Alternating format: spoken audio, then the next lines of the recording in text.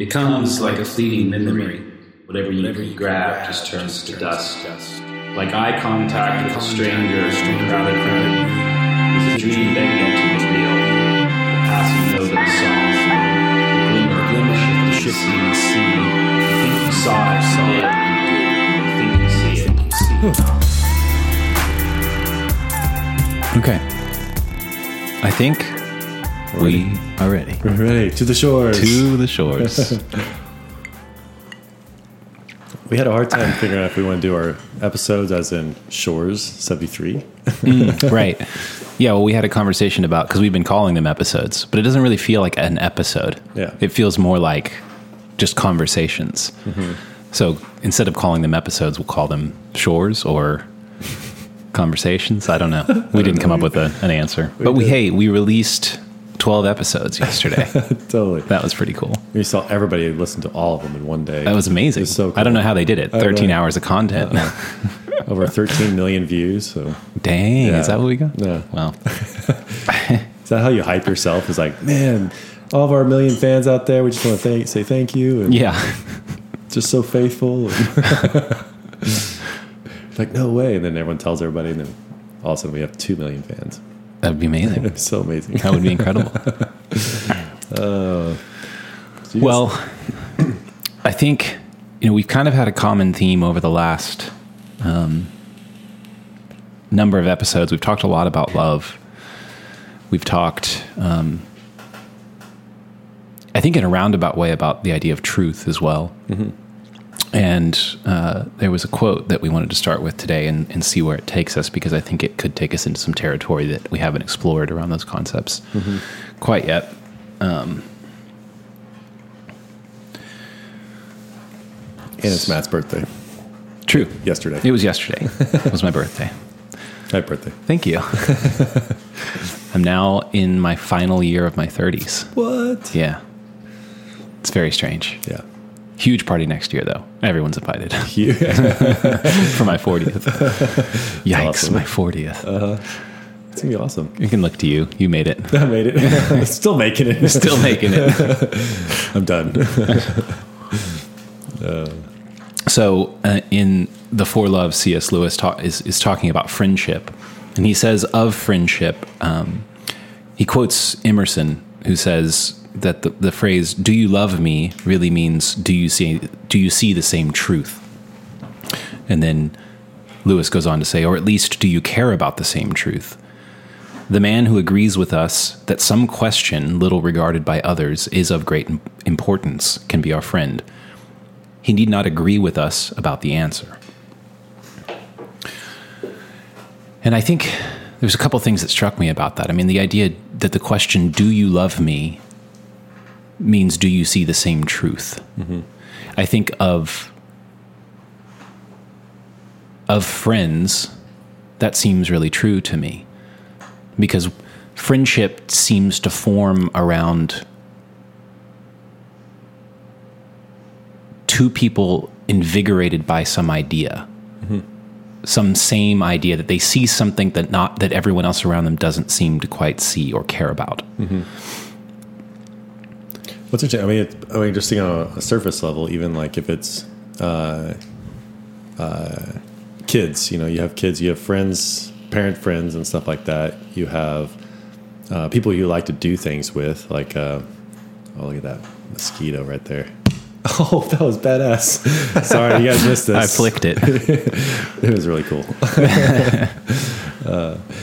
Yeah, it's like you have like, I guess, a difference between like acquaintances too and friendship. Like it seems like acquaintances, you do share a certain amount of maybe superficial and I don't mean superficial in a negative sense, but more of like there's this event or something that we're congregating around, Right. But then it seems like in friendship, and that you're talking about, it's more of like that deeper soul friendship or meaningful. You've shared an experience, whether it be war or something that's drawn you together. That's not just about the event that happened, but something that relationally you became bound with, that you could either that might not even be explainable. You know, it's like you both, like, I just think of like the Band of Brothers, you know, like you were in a foxhole with this guy, and it's like so different each of you are, but you shared an experience that you almost could look at the other person and you just know what that is, you know. Right, it's like, right. Well, it's that shared understanding of something that no one else, you can't explain it to someone else exactly. You know, like, so I think about you and I, and what is it that constitutes our friendship? Yeah. I mean, it's these conversations, and it, you know, on podcast or not, it's that we become invigorated by each other around some question that we, like, ideally will spend the rest of our lives trying to, you know, get closer to. Yeah. And I think that's an interesting thing that he points out in that quote, is that, do you see the same truth? And then he goes on to say, it doesn't matter if you agree on the answer, which would seem to say that seeing the truth is more of about agreeing about a question. The truth, you know, and maybe this is kind of back to the idea of, well, you know, we posited that love is motion toward an ideal. And in that sense, perhaps truth is only interfaced with through a question. And you grow closer to the truth by formulating the question more properly. True. And so it doesn't quite matter. It's like if you and I can ask an interesting question that interests both of us, then it means we're looking at the same truth. And, you know, perhaps truth is sort of symbolic in that it can't be articulated, and the question has to be formulated first so that we can start talking about what it might be. And it doesn't, like, our friendship is invigorated by the question and the view less than the answer. So we could disagree, you know, but as long as we agree on the process of formulating the question, that's what constitutes love within a friendship. Well, let me push back a little bit just to, you know, because there's also that part of, you know, like, I know I could call you if I needed anything, you know, so it's like, it's even outside of the questions that we're asking, you know, so it's like, if I have a shitty day or something like that, like, it's like, oh man, you know, it's like, and it's like, won't necessarily, you know, be interrupted, or like, you know, just can, and just throw it out there, you know, so, but I guess in that it does, maybe I am actually proving your point though. I was trying to push back on that, but like, I was just trying to think of, like, it was more about an aspect of it is, well, you are asking the same, like, kind of like we're in this together, and I had this experience today in this quest that we have in life, and you share that with those people that you are closest to and that are pursuing the same quest. You know, I think, like, when you and Alice and I get together, it's like we're pursuing the same quest. Yeah. So it's interesting. Lewis talks about that in friendship, that, you know, absolutely. Like, you ask me for anything and I'll do it. But he makes a point of good friends, that sort of those things come as something, as an annoyance. Not an annoyance, that's not the word he uses, but basically it's like the stereotype response. You know, you say thank you for doing this, and I say don't mention it. It's like, literally, don't mention it. Let's get back to doing what we like to do. Like, all of that was something that we had to do in order to get back to doing what we like doing. Yeah. You know what I mean? And we do it and don't even want, it's like, don't mention it. Yeah. Like, that's not what our friendship's about. Oh, that's cool. I'll absolutely do that anytime. Yeah. You know? Now, back to business. It's kind of like Elon's tweet. He's the richest man in the world, and he's like, cool, back to work. It's like, that's not why I'm doing this, you know? Yeah, it's almost like it's not, you know, you hear some people like marriage is a 50-50 relationship. And it's like, no, it's actually 100%. You know, like, there's not like, you know, like, our friendship is not like, well, Matt, you're not pulling your weight. You know, I'm at 60, you're at 40. Right. You know, it's like, it's more of like, you're both giving 100% of yourself and showing up. and it's not you're not keeping a tally on who owes who what. You know, Right. it's like because I've never seen that work well. That when people view things in that from that perspective, that it because then it's just like it's more of tit for tat rather than we're pursuing this together. And sometimes I'm going to carry more of the weight, and sometimes you're going to carry more of the weight. But that's not the point. Well, I think this gets into what we were talking about previously before the podcast about the idea of the effort of love. And there's something about the idea of that sort of tit for tat that seems anathema to the idea of love. I mean, even, and I find myself, it gets a little difficult because love is a broad term, and I think it's different whether we're talking about friendship or eros and marriage and romantic relationship. But like maybe let's stick with the marriage or romantic relationship love for a moment. I mean, the idea of quantifying one's love seems anathema to it. So a statement like "you're not trying" is sort of, it's like a different category of something. It's like, it seems like love isn't about trying. It's not about the effort that you put in. Like, I can't say to you, you're not loving me enough. I mean, I can, and one could, and people do, and maybe I have said that, but there's something about love that isn't about effort. It's more about submission. Like, I don't know if you'll relate to this, but I feel like there's a point at which you first tell someone that you love them, and it's almost like it's like, I give up, I love you. It's like a giving up of something, putting something down and saying, I submit. I love you. I can't. I have to, does that make sense to you? Yeah, it does. And so you give something up, and what you give up allows you to love. There's an idea of some submission or sacrifice. It's like a revelation. And I think that the process of loving someone is more a process of submission than it is of effort. Yeah, it was like, I think it was interesting whenever you said you're not trying hard enough, like something like a couple or something like that.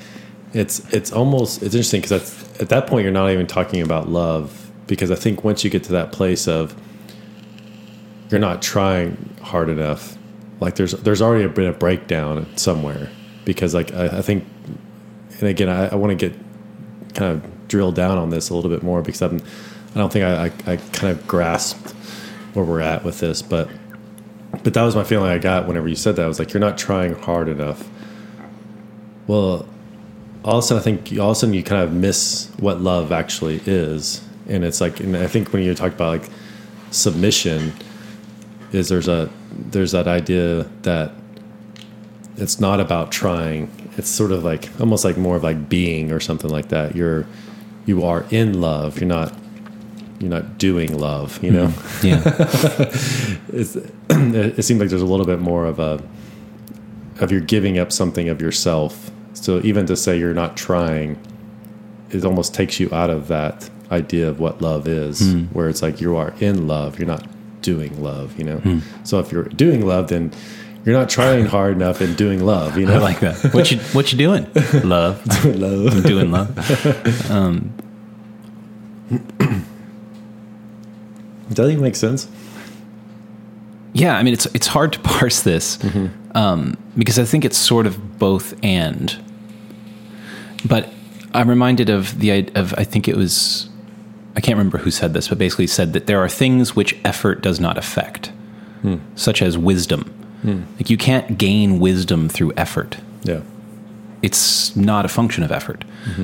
But there's also sort of the idea that like if you don't sort of engage, then you're also not going to gain wisdom. So it's sort of like the minimum barrier to entry is some amount of effort, but after that, no amount of effort will get you wiser any quicker. Oh, fascinating. So like Talib gets into this a lot with like Anti-Fragility and Black Swan and Fooled by Randomness. You know, there's a sort of like almost like luck that's associated with business or success or all these, you know, things that we pursue in life. You know, and it's really hard to say like I worked hard enough and therefore I got this. Yeah. You know, it's right. it's almost to the T, and I've very rarely heard any business person say it's because I worked hard enough. But there's also this aspect of, we've talked about this in the podcast, like I bought the lottery ticket. You know, it's like you put yourself like in a place that you are open to the opportunity. Mm-hmm. And I feel like love is similar in that sense, is like when you choose the love, you're opening yourself to the opportunity, to the lottery that of what love is. Yeah. And it's like no one ever deserves or earns the lottery, you know?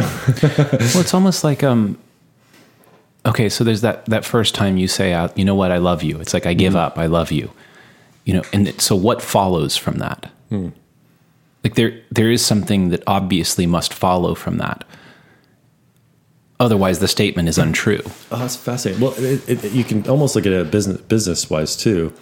Is there's a certain amount like you commit to opening a business, you know, and you put yourself into a place of opportunity to like open and run a business. Oh shit! I think I just lost it.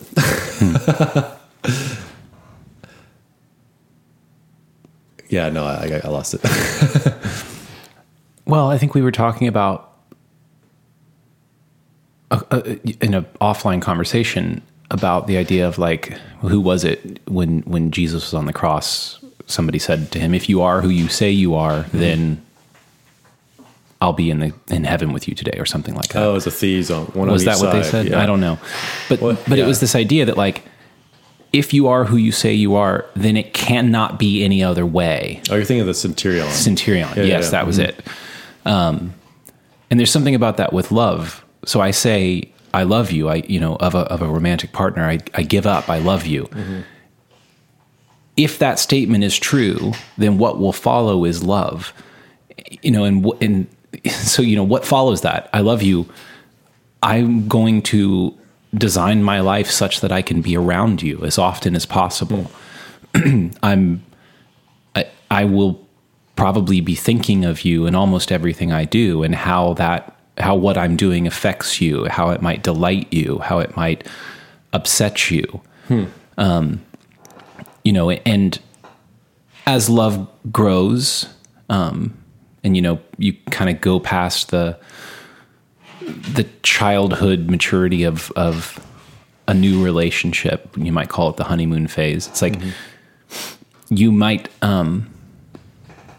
act less and less on those things, which might inspire the other person to say, "Hey, you're not trying."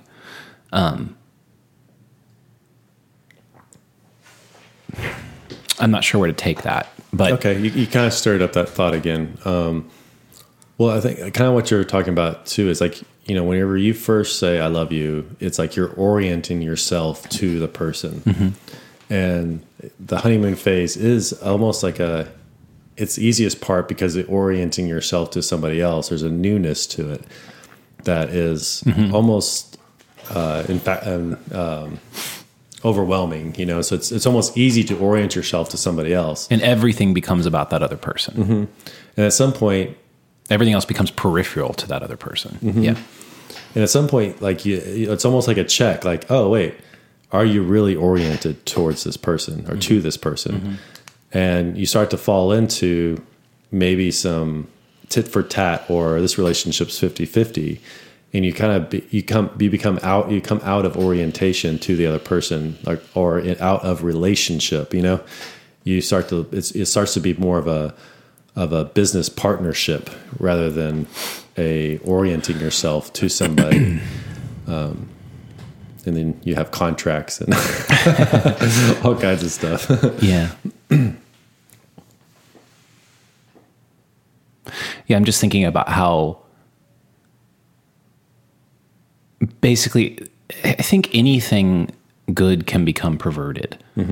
So for instance, like you might be in love, and one of the things that love compels you to do is like, I'm going to get up and make the coffee every morning because I know that you like to be woken up and have your coffee. And so I'm going to do that because I love you. And it's not even a question that you ask yourself or a task that you give yourself. It just sort of bubbles out of your love. It's like, you don't even know you're doing it. You just wake up in the morning and you're like, I'm so excited to do this, but then that becomes routine. It becomes pattern, and perhaps some undiscussed injury that happens in the relationship starts to change into some bitterness and resentment. And then that starts infecting the other things. And all of a sudden one morning you're making the coffee and you're like, why am I doing this every morning? Why doesn't this other person one time do this for me? It's like, I've been doing this. Where's my benefit? And so that thing becomes perverted. And so maybe you stop, or maybe you stop doing it. And then the other person stops feeling that representation of the love. Yeah. But I don't, well, who was it? Somebody said, I think it was of marriage. Marriage is a battle to the death, which no man of honor should deny. That's funny. Which I always liked, because I think that,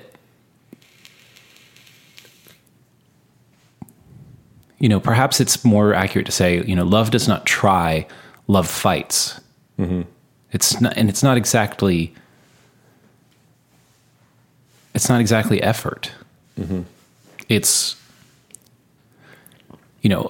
I recognize the resentment and bitterness, and I'm going to fight that and kill that. And maybe that means that we've got to sit down and talk through some things, and through some like 2-year-old off the cuff things that you said that really hurt me. And it's been festering inside for a long time because it's affecting me making you your coffee. And I don't like that because I like making you your coffee. I'm starting to not like making it.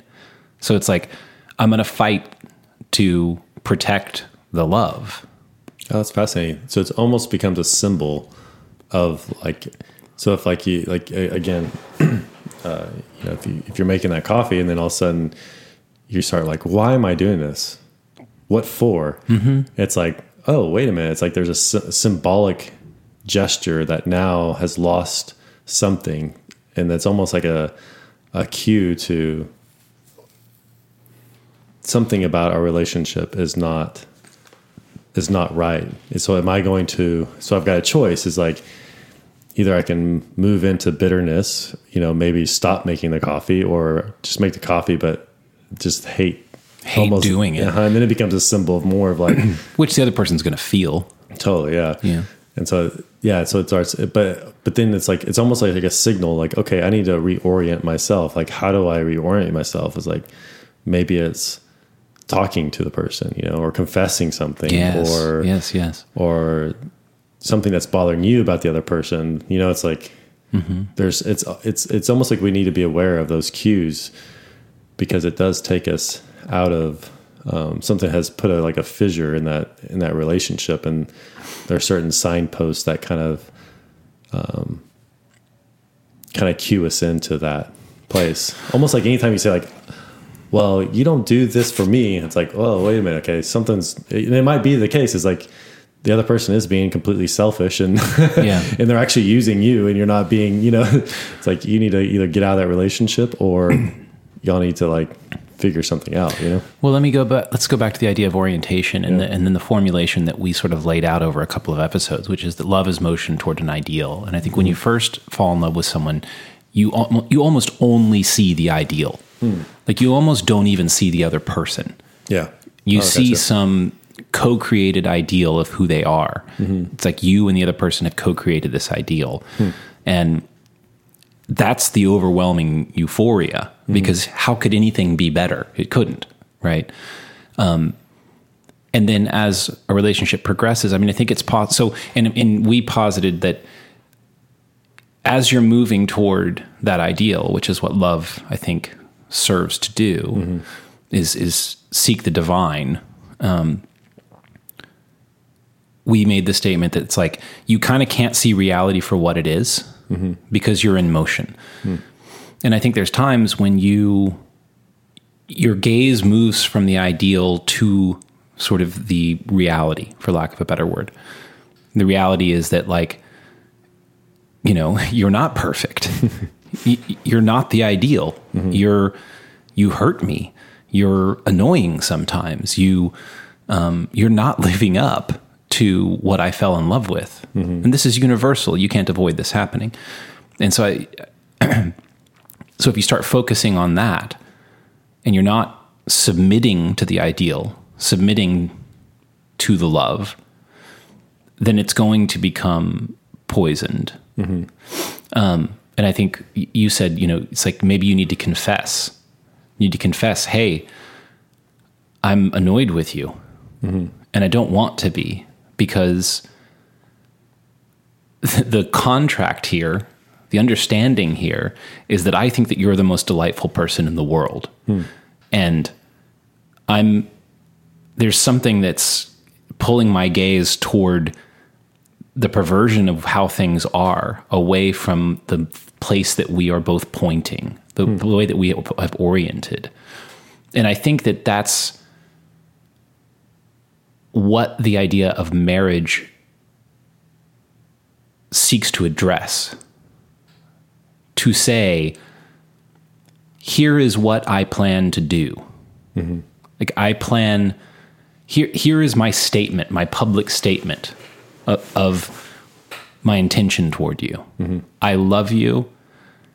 And even in times when I cease to see it, I will remember that I committed to this. I committed to what I see in you, this ideal, this potential.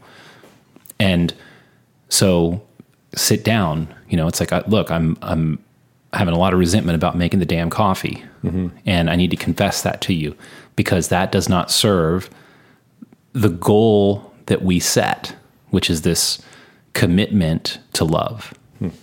And so then you can reorient and say, let's get rid of that. Because again, like, I love making you the coffee, and these days I'm not. And it's like, and here's why I think that is. And what do you think about that? And at some level, it doesn't really matter what you think about that, because I've committed to loving you. And if loving you is no longer making you the coffee, then maybe it's something else. I don't know. But it's like, I'm not leaving, though. I'm not giving up on my commitment. I gave up everything else to love. And so it goes back to this idea of like, so what follows? You know, if that feeling of giving up when you first say I love you is matured, I'm giving everything else up to love you, then what must follow is the manifestation of love. And to the extent that you renege on that contract and cease to give up what needs to be given up in order to love, then love ceases to manifest. And then I think that's when you get this sort of naive, perhaps, response of like, hey, you're not trying. It's not that you're not trying, it's that you're not doing what love requires, or giving up what love requires. Well, it's almost like you've lost the vision. You've lost the projection into the future. It's like, yes, or maybe not lost it, but stopped looking at it. Yeah, totally. So it's like that idea of like, or start resenting it even. True. You know, you have like, whenever you have a marriage, it's like you kind of project into the future this idea of who we are and what we're going to do. And, you know, many times and historically, it's like, you know, children are part of that, you know, if you can have children, and then into the, you know, having grandchildren, and then passing all those things off into the future. You know, there's a very evolutionary aspect to that. And we're going to do this together, and we're most effective is if we do this together over a long period of time. Right. And at some points you lose that perspective, and, you know, because there's a reality is like, is that we're not perfect and we're not who we could be. And so I think there's something in love is that you kind of accept that about your partner is we both are not who we could be. Right. I accept that. But I think where it kind of falls apart is when we forget what we're moving towards into the future, and whenever people miss and become that future vision starts to divide or bifurcate. It's like you feel that in the relationship when you no longer have that same future orientation. It's like, and then it comes to the point where you're like, okay, hey, we're off. And you know what? The symbol of this coffee is telling me we're off somewhere. Right. I used to love doing this. Right. Every morning. And now I don't. And I don't know why. Yeah. Can we figure this out together? Right. It's like, and then your partner's like, I don't give a shit about coffee. And you're like, oh, fuck. Yeah. I mean, seriously, it's like that could be a place where it's like, oh, it's bigger than I thought, or like, oh man, it's like, I love that you do this for me. I've just been really distant lately, and it's like almost you're inviting truth and the realignment of that future, that projection into the future, Oh, that's interesting. And maybe it goes back to the idea of, do you see the same truth? Are you able to ask the same question? So if I sit down and say, I used to love doing this, I don't love doing it anymore. And if your partner, if your relationship is based on some shared understanding or shared side of the truth, which allows them to say, well, let's ask the question together. I'm interested in that question too. Yeah. Why don't you like doing it anymore? That's a question that seems worth asking to me as well. Yeah. Then that can be remedied fairly quickly, it seems. Okay, we share the same, we're interested in the same question. Great. It's like, holy shit, I love you again. But let's work on this. Totally. Are we not buying Medici coffee? Is that the problem? It's totally good. It's always the problem. Come to your local Medici coffee store. Well, and then I think there's other aspects of what it means to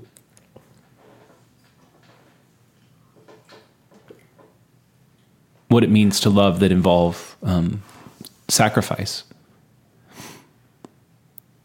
So it may be that the place that love is calling you to go is a place that you don't want to go. And in new love,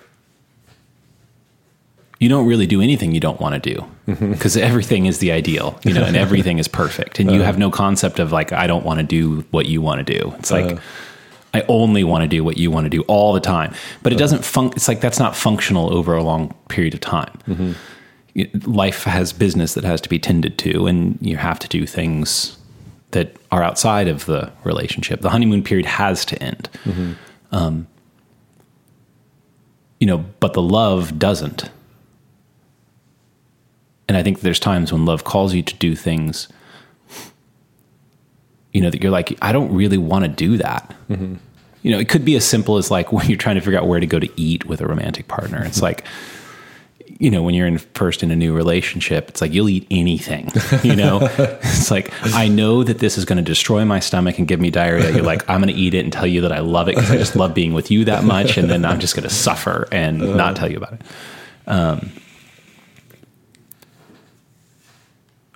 And maybe this is something of the evidence of effort is over time, you might start voicing that. Like, I really don't want to do that. You want to do something. I don't want to do it. And you sort of play that out over a long enough time. And it's like, hey, you're not trying here.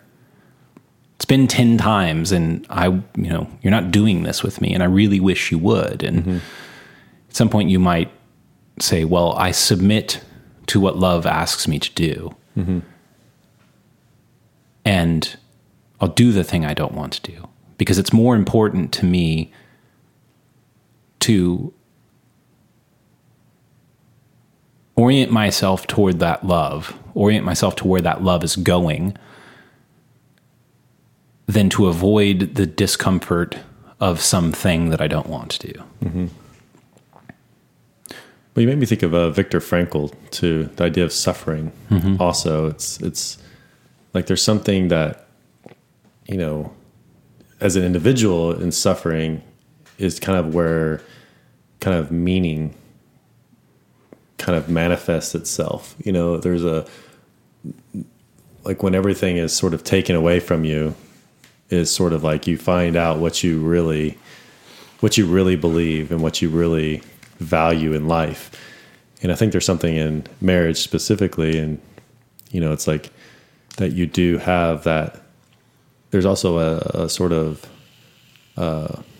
pruning that happens, that there's a lot of superficial things that you have projected into the future that will kind of be tested. And I think kids are that way too, is like you see a lot of divorces happen after the kids leave the house, you know? It's like they've kind of lost their purpose, but the problem is their purpose was too narrowly defined. It was about the children. Mm. And I think that is something that someone told me a long time ago, is like, you know, pretty much, you know, your wife comes before your children, or your partner comes before your children, because you're going to be with that person a lot longer, you know, because your kids are going to go off into the world and make something of themselves, you know, and that you'll be there to support them. Well, I think that's the proper way to raise children anyway. Mm-hmm. It's like for the children to think that they're more important than either one of their parents in the other parent's eyes. Like that's not healthy. Mm-hmm. Like you want your children to know their place, which is that, you know, in one way you're more, it's like, of course, you know, it comes down to a life or death situation. You're saving the children, but in the household, because you know the partner would want you to do that. Yeah. Well, I'm not going too far. Sorry. Okay. Go ahead. Well, and you want to do. I mean, I think it's like they have much less. I thought you were talking like expense of your partner. You know, at the expense of your yeah. Well, but you want your children, I think, to submit to the authority of the other. So it's like if I'm married, and it's like I want my children to submit to the authority of my wife, and that means my wife is the authority and is, in some sense, to her, she is to be taken as more important when it comes to thoughts about something, when it comes to decisions about things, you know. And then as they grow, and she starts letting go of some of that and giving that to them, and then starts submitting to them, and that's really healthy. But I think it's absolutely right, is that your partner is not only functionally more important to you than your children, because you'll be living with them quite a bit longer, but also I think it's necessary that it be that way for the proper development of the children. Mm-hmm. Yeah. It definitely makes sense to me. I kind of get to, there's this one saying that someone told me a long time ago, or maybe I listened to it on it was actually on a tape. A taped talk. When was this, the 80s? It was like late 90s or something like that. Yeah, it's pretty impressive. He's like, he was talking about marriage and basically how a lot of marriages end up in a butler-maid situation where they live in the same house, but the father is the butler and the wife is the maid, and they kind of take care of this house they live in, but they don't actually possess the house. And for me at the time, it was such a great image of some marriages that I've seen in my life that, you know, it's like they don't really possess this house. You know, it's like, you know, like when I'm with your family, you know, it's like you see that sort of like they possess the house. You know, it's like your father and your mother, and like, you know, it's like the kids and everything like that. There's like, they're not maid and butler. You know, it's like they're subordinate to the house or to the children or to some temporal thing. Mm-hmm. Yeah. And so they have to be, they're servants. They're like servants to it. Yeah. Like when it really should be that they should be subordinate to a transcendent ideal. And then everything else is subordinate to that and to them. What's the hero's journey? I mean, that's the whole idea is like there's a treasure, and that, you know, this house is that sort of like, you know, maybe that's the booty of the treasure. You know, it's like, you know, you've conquered something, but then you're always moving on to something that's higher and greater and bigger. You know, it's like, because you can't just stagnate. You can't just like stay in your little hobbit hole and just not do anything. You know, Right. it's like you're just dying at that point. I think I convoluted too many thoughts into one little spot there. No, okay. So fundamentally, I think kind of come back to, I did try to do too much right there. Is like there has to be a transcendent idea that you are pursuing or moving towards that's greater and bigger than the two of you. You know, But incorporates both of you and all that you possess, whether that be home or children. yeah. And at any point that transcendent idea becomes less and less, it's like you almost become a slave or a servant to something that is less than ideal. And Yeah. So if your transcendent ideal becomes the beautiful home, let's say, it's too small. you become a servant of the home. You become a servant of the home. But you can't be fully incorporated into the ideal of the beautiful home. There's just too much of you. And so that will begin to breed smallness and hollowness and resentment. So you have to make the ideal bigger. Yeah. And maybe the bigger the ideal, the more transcendent the ideal, the more can be incorporated into it and properly aligned and oriented such that motion can continue as the complexity of life increases, which it invariably does. And as the sort of underlying, I guess I'll use the word shadow, more and more gets moved into the shadow. So I think that's, to me, that's the idea of like, you know, that one thing that you said to me 2 years ago that I didn't speak up about because it just seemed stupid, has been festering and turning to bitterness and resentment. And I didn't even realize it till I realized I don't like making the damn coffee anymore, you know? And it's like, okay, as long as if the ideal is the beautiful home, it's like, there's no space to deal with that. Yeah. So you need it to be bigger such that you can bring it and say, hey, here's something that is getting in the way of what we're aiming at here. And we still agree that we aim at the same thing. Oh man, you just took me all the way to Lord of the Rings and just like the darkness of the forest or the cloud of Mordor that kind of comes out over and overshadows. And it's like, there's those things like we all have the shadow, you know, the Jungian shadow aspects, but if we don't address those things, that just tends to grow and then it sort of It strengthens. it strengthens and overcomes the relationship. And there's also an admittance to like we don't really understand or know the ideal. I think that's also part of that commitment together. Is like we're setting out on a journey that we don't know where we're going. Right. Well, and I think if the ideal is high enough, big enough, it's like the higher it is, the bigger it is, the less articulable it is. The less you know exactly what it is. And this is back to the idea of, do you see the same truth? Oh, yes. Are you able to formulate the same question? And he ends that by saying that a friend who, you know, is interested in the same question, it doesn't really matter if he agrees on the answer. Yeah. Because the ideal is more about,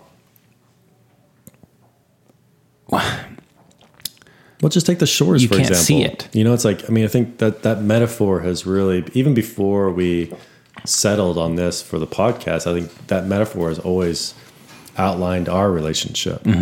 Like, do you want to stand in the same place with me? Yeah. Here's this place. We got order, we got chaos. Yeah. we find ourselves in this place. You want to pursue this? Like, you know, I think that's something that the answer to that question has always been yes. What do you see? And then you're like, this is what I see. Like, I don't know. I don't see that. I see this. You're like, well, that's weird. You know? Yeah, exactly. Well, no, that's amazing. Because it's the same thing you do like when you lay down and look at the stars. You know, hey, do you see that? Oh, no, I saw something totally different. What? I'm seeing this. Oh, I'm seeing this. What's important is that you're both laying in the same place looking at the same thing. It's not that you see the same thing. Yeah. It's that your interest, your fascination, your delight is augmented and expanded by the other person looking at the same thing and seeing something different. Totally.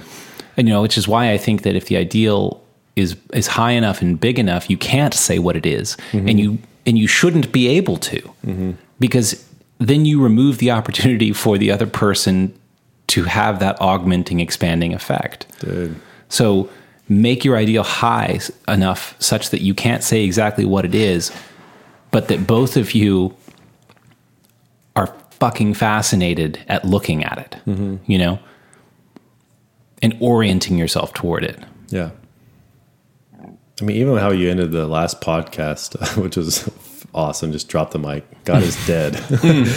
You know, it's like there's a part of that that's really sad, in that I think in our culture, probably Western more than anything else, is like we've kind of like God is dead, which is sort of the highest ideal that you can come up with. I mean, by definition, that is what God is. And it's the outer limits of transcendence. Yeah.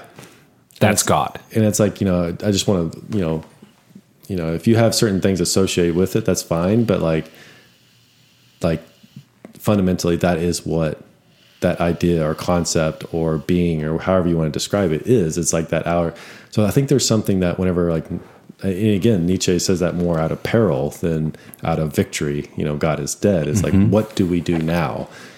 If you do not have an ideal that is so big and so not understandable, it's like, what do you orient yourself to? And it's like anything less is just, it seems to be suffocating in a sense. Like end homelessness, you know, it's like, that's a high ideal, but is that something to be, it could be an aspect of something you do, but I don't feel like it's an ideal to orient yourself to in totality, you know, like it's a worthy goal, you know, or a way to focus your attention. But it seems that there's something temperamental about it that cannot be solved or will not be solved.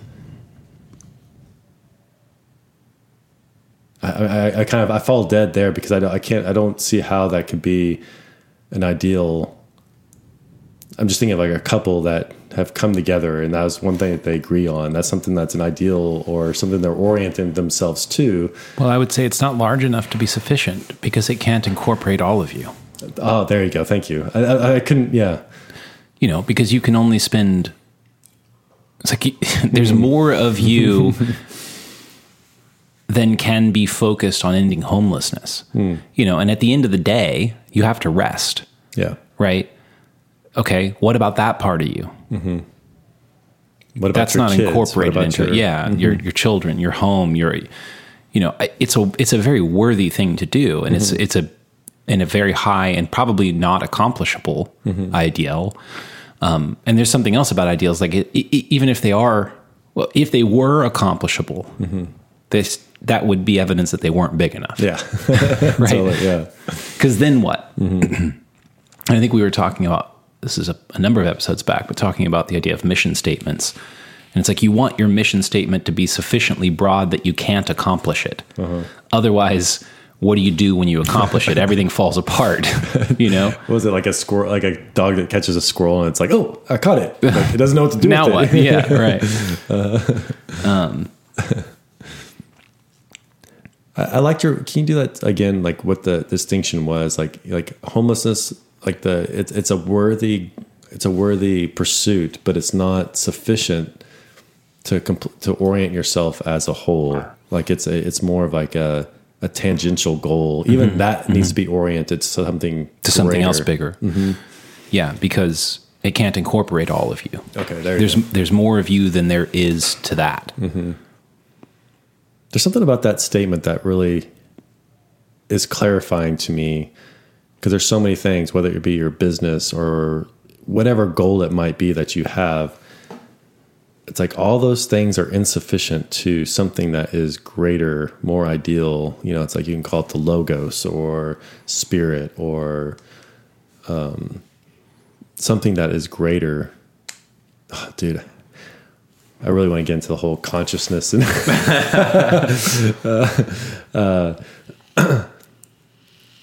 because I just don't see how you can. It just seems very lacking to have anything less than a grander narrative that is not included in specific utterances. You know, it's like whether it be like end homelessness or equality or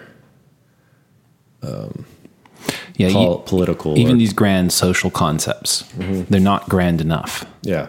That's the problem. And that's why they'll always fall apart. Yeah. If they are made to be the ideal. Yeah, that's true. Well, I think there's something about that. I think that's where Martin Luther King kind of had that sort of like, and I don't even know if it's, just thinking about it right now, I don't know if it's even big enough, honestly.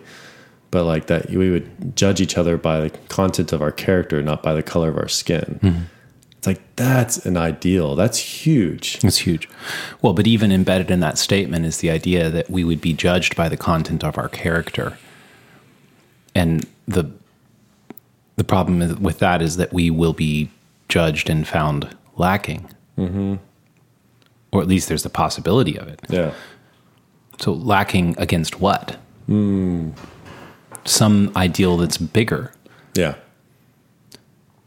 So what is that? So that's almost a call towards a greater narrative, a greater vision. You know, it's like just that statement points to that. Yes. It's like, what do you measure somebody's character to? And then also what, you know, it's interesting too, because whatever your yardstick is, it's probably too small. You know? Well, I mean, I think that's why the concept, Nietzsche's statement that God is dead is a statement of peril. Because if that's what he's saying there, I think is that the thing that we would compare ourselves to, which is sort of some perfection to an ineffable standard. That's what's dead. So now all of our yardsticks are too short. They don't add up. Like there's an end, and there's more of us left. There's more potential and more insufficiency than any other stick can measure. So what then?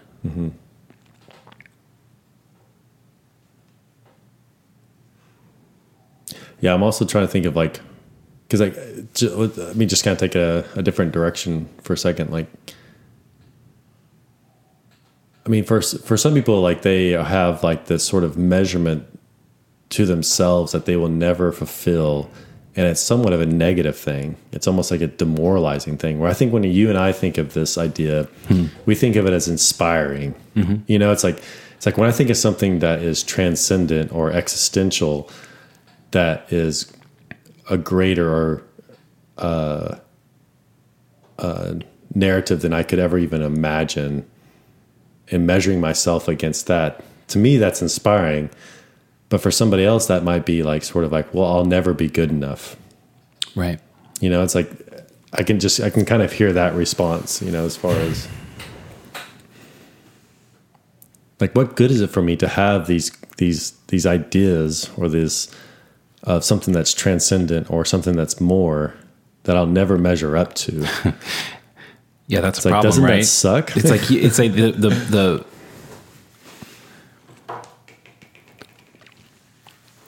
we're suggesting that the ideal needs to be large enough such that it can never be reached, right?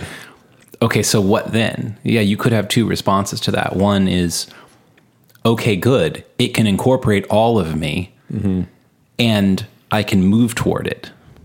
Or the other response to your point is, oh, great. So I'll never be, like, I will always be judged lacking. I will be insufficient always at all times. It's a tough one. I mean, I think that has to do with orientation. Well, that's the thing that kind of boggles my mind is, to me, that's inspirational. Well, if you're oriented toward the ideal, and I think that you don't measure so much your relative distance from it as much as you measure your progression toward it. And that's what's inspiring. Oh, I see. Whereas if you're aware of the ideal, but you don't orient yourself toward it, you measure not only your distance from it, but also the distance that you potentially move away from it as well. Or you measure the time that you don't progress toward it. And that is, I mean, I think we made the statement that love is motion, and when motion stops, that's hell. Oh, interesting. That was, yeah. To be constantly aware of the ideal and not able to move toward it.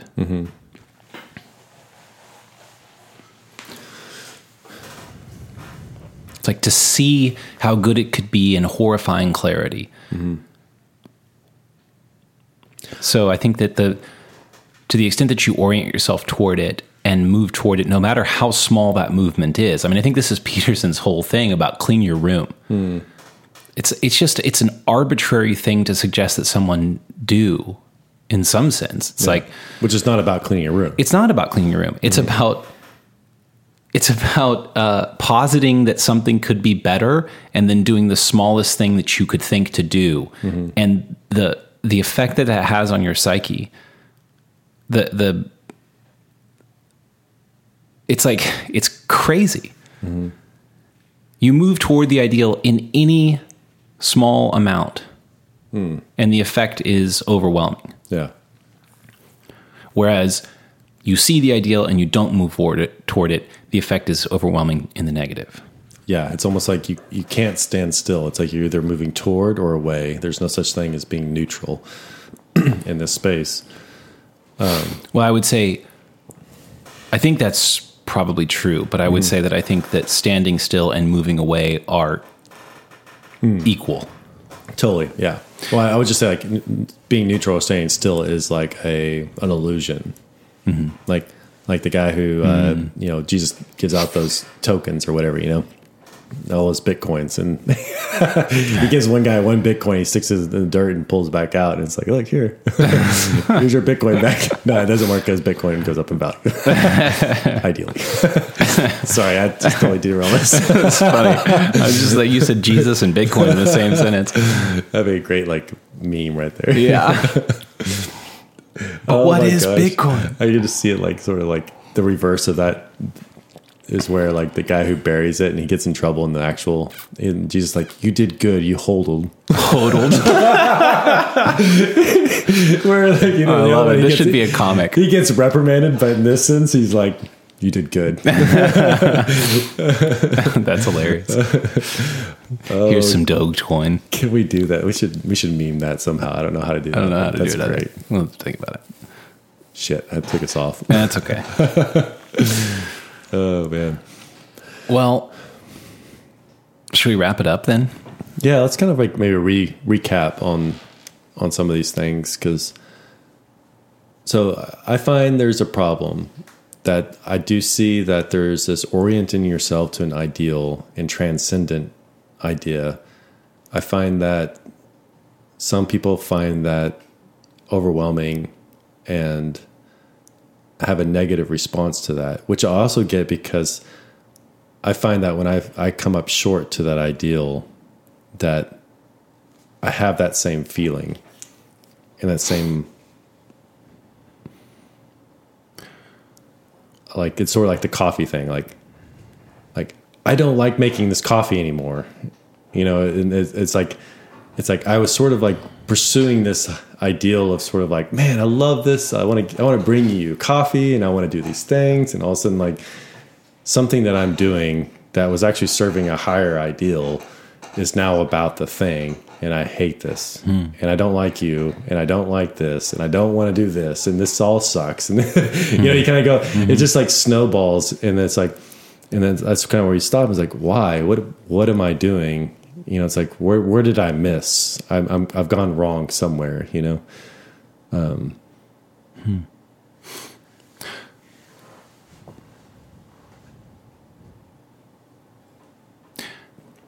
Yeah, I think that idea of that feeling, where did I miss? I've gone wrong somewhere. It's your conscience that knows that. Yeah. That is aware of some ideal that maybe you're unwilling to admit to. And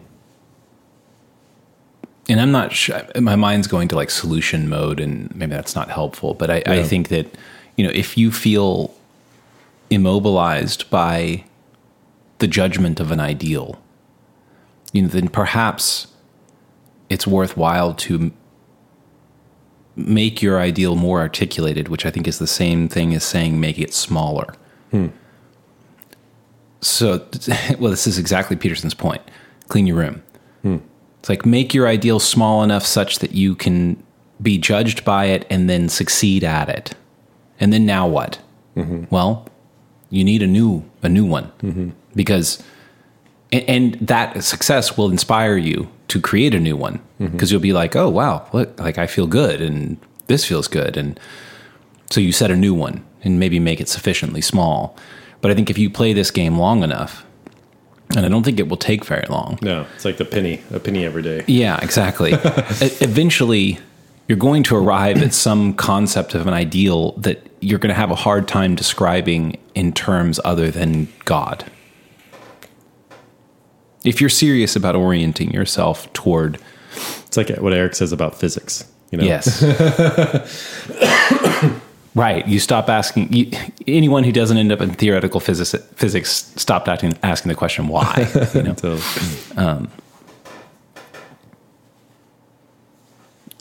Sorry, I derailed you. I think I was at the end of my thought there. I feel humbled by all of this. I feel...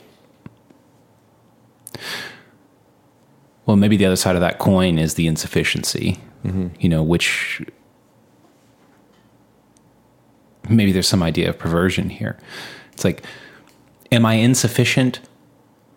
Yes. I could also say I'm insufficient and I submit. I give up.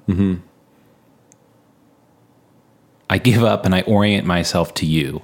And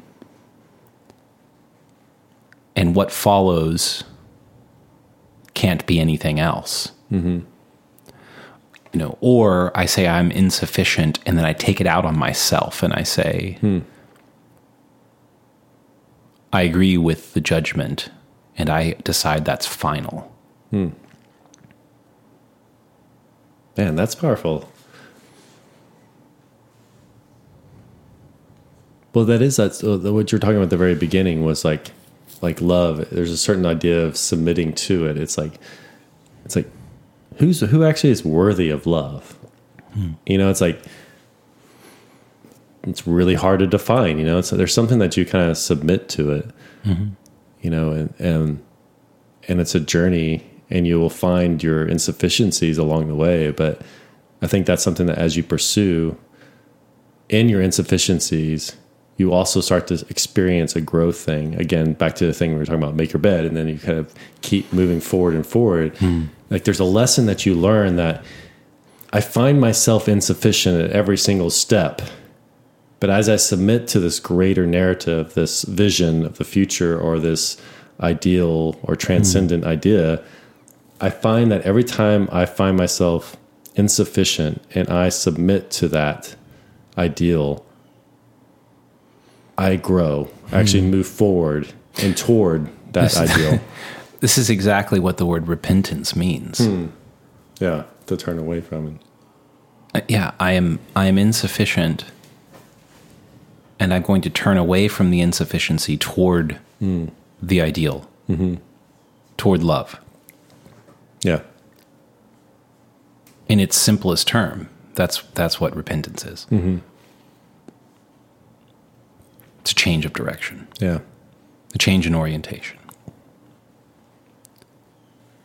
Which is cool because you can actually you can feel remorse, you can feel sadness, you can feel, it's like all the emotions that are in that sort of lacking are good and healthy, But it's how you were saying, it's like, but it's how you orient yourself. Do you orient yourself towards your insufficiencies, or you accept those insufficiencies and continue to orient yourself to the transcendent, to the greater ideal? Well, I hope for you and for me and for everyone else that we choose the latter. I agree. Oh, dude. Cheers. Shores, man. To love. To love. All right. We'll see you guys. Bye. Happy birthday, Matt. Thanks.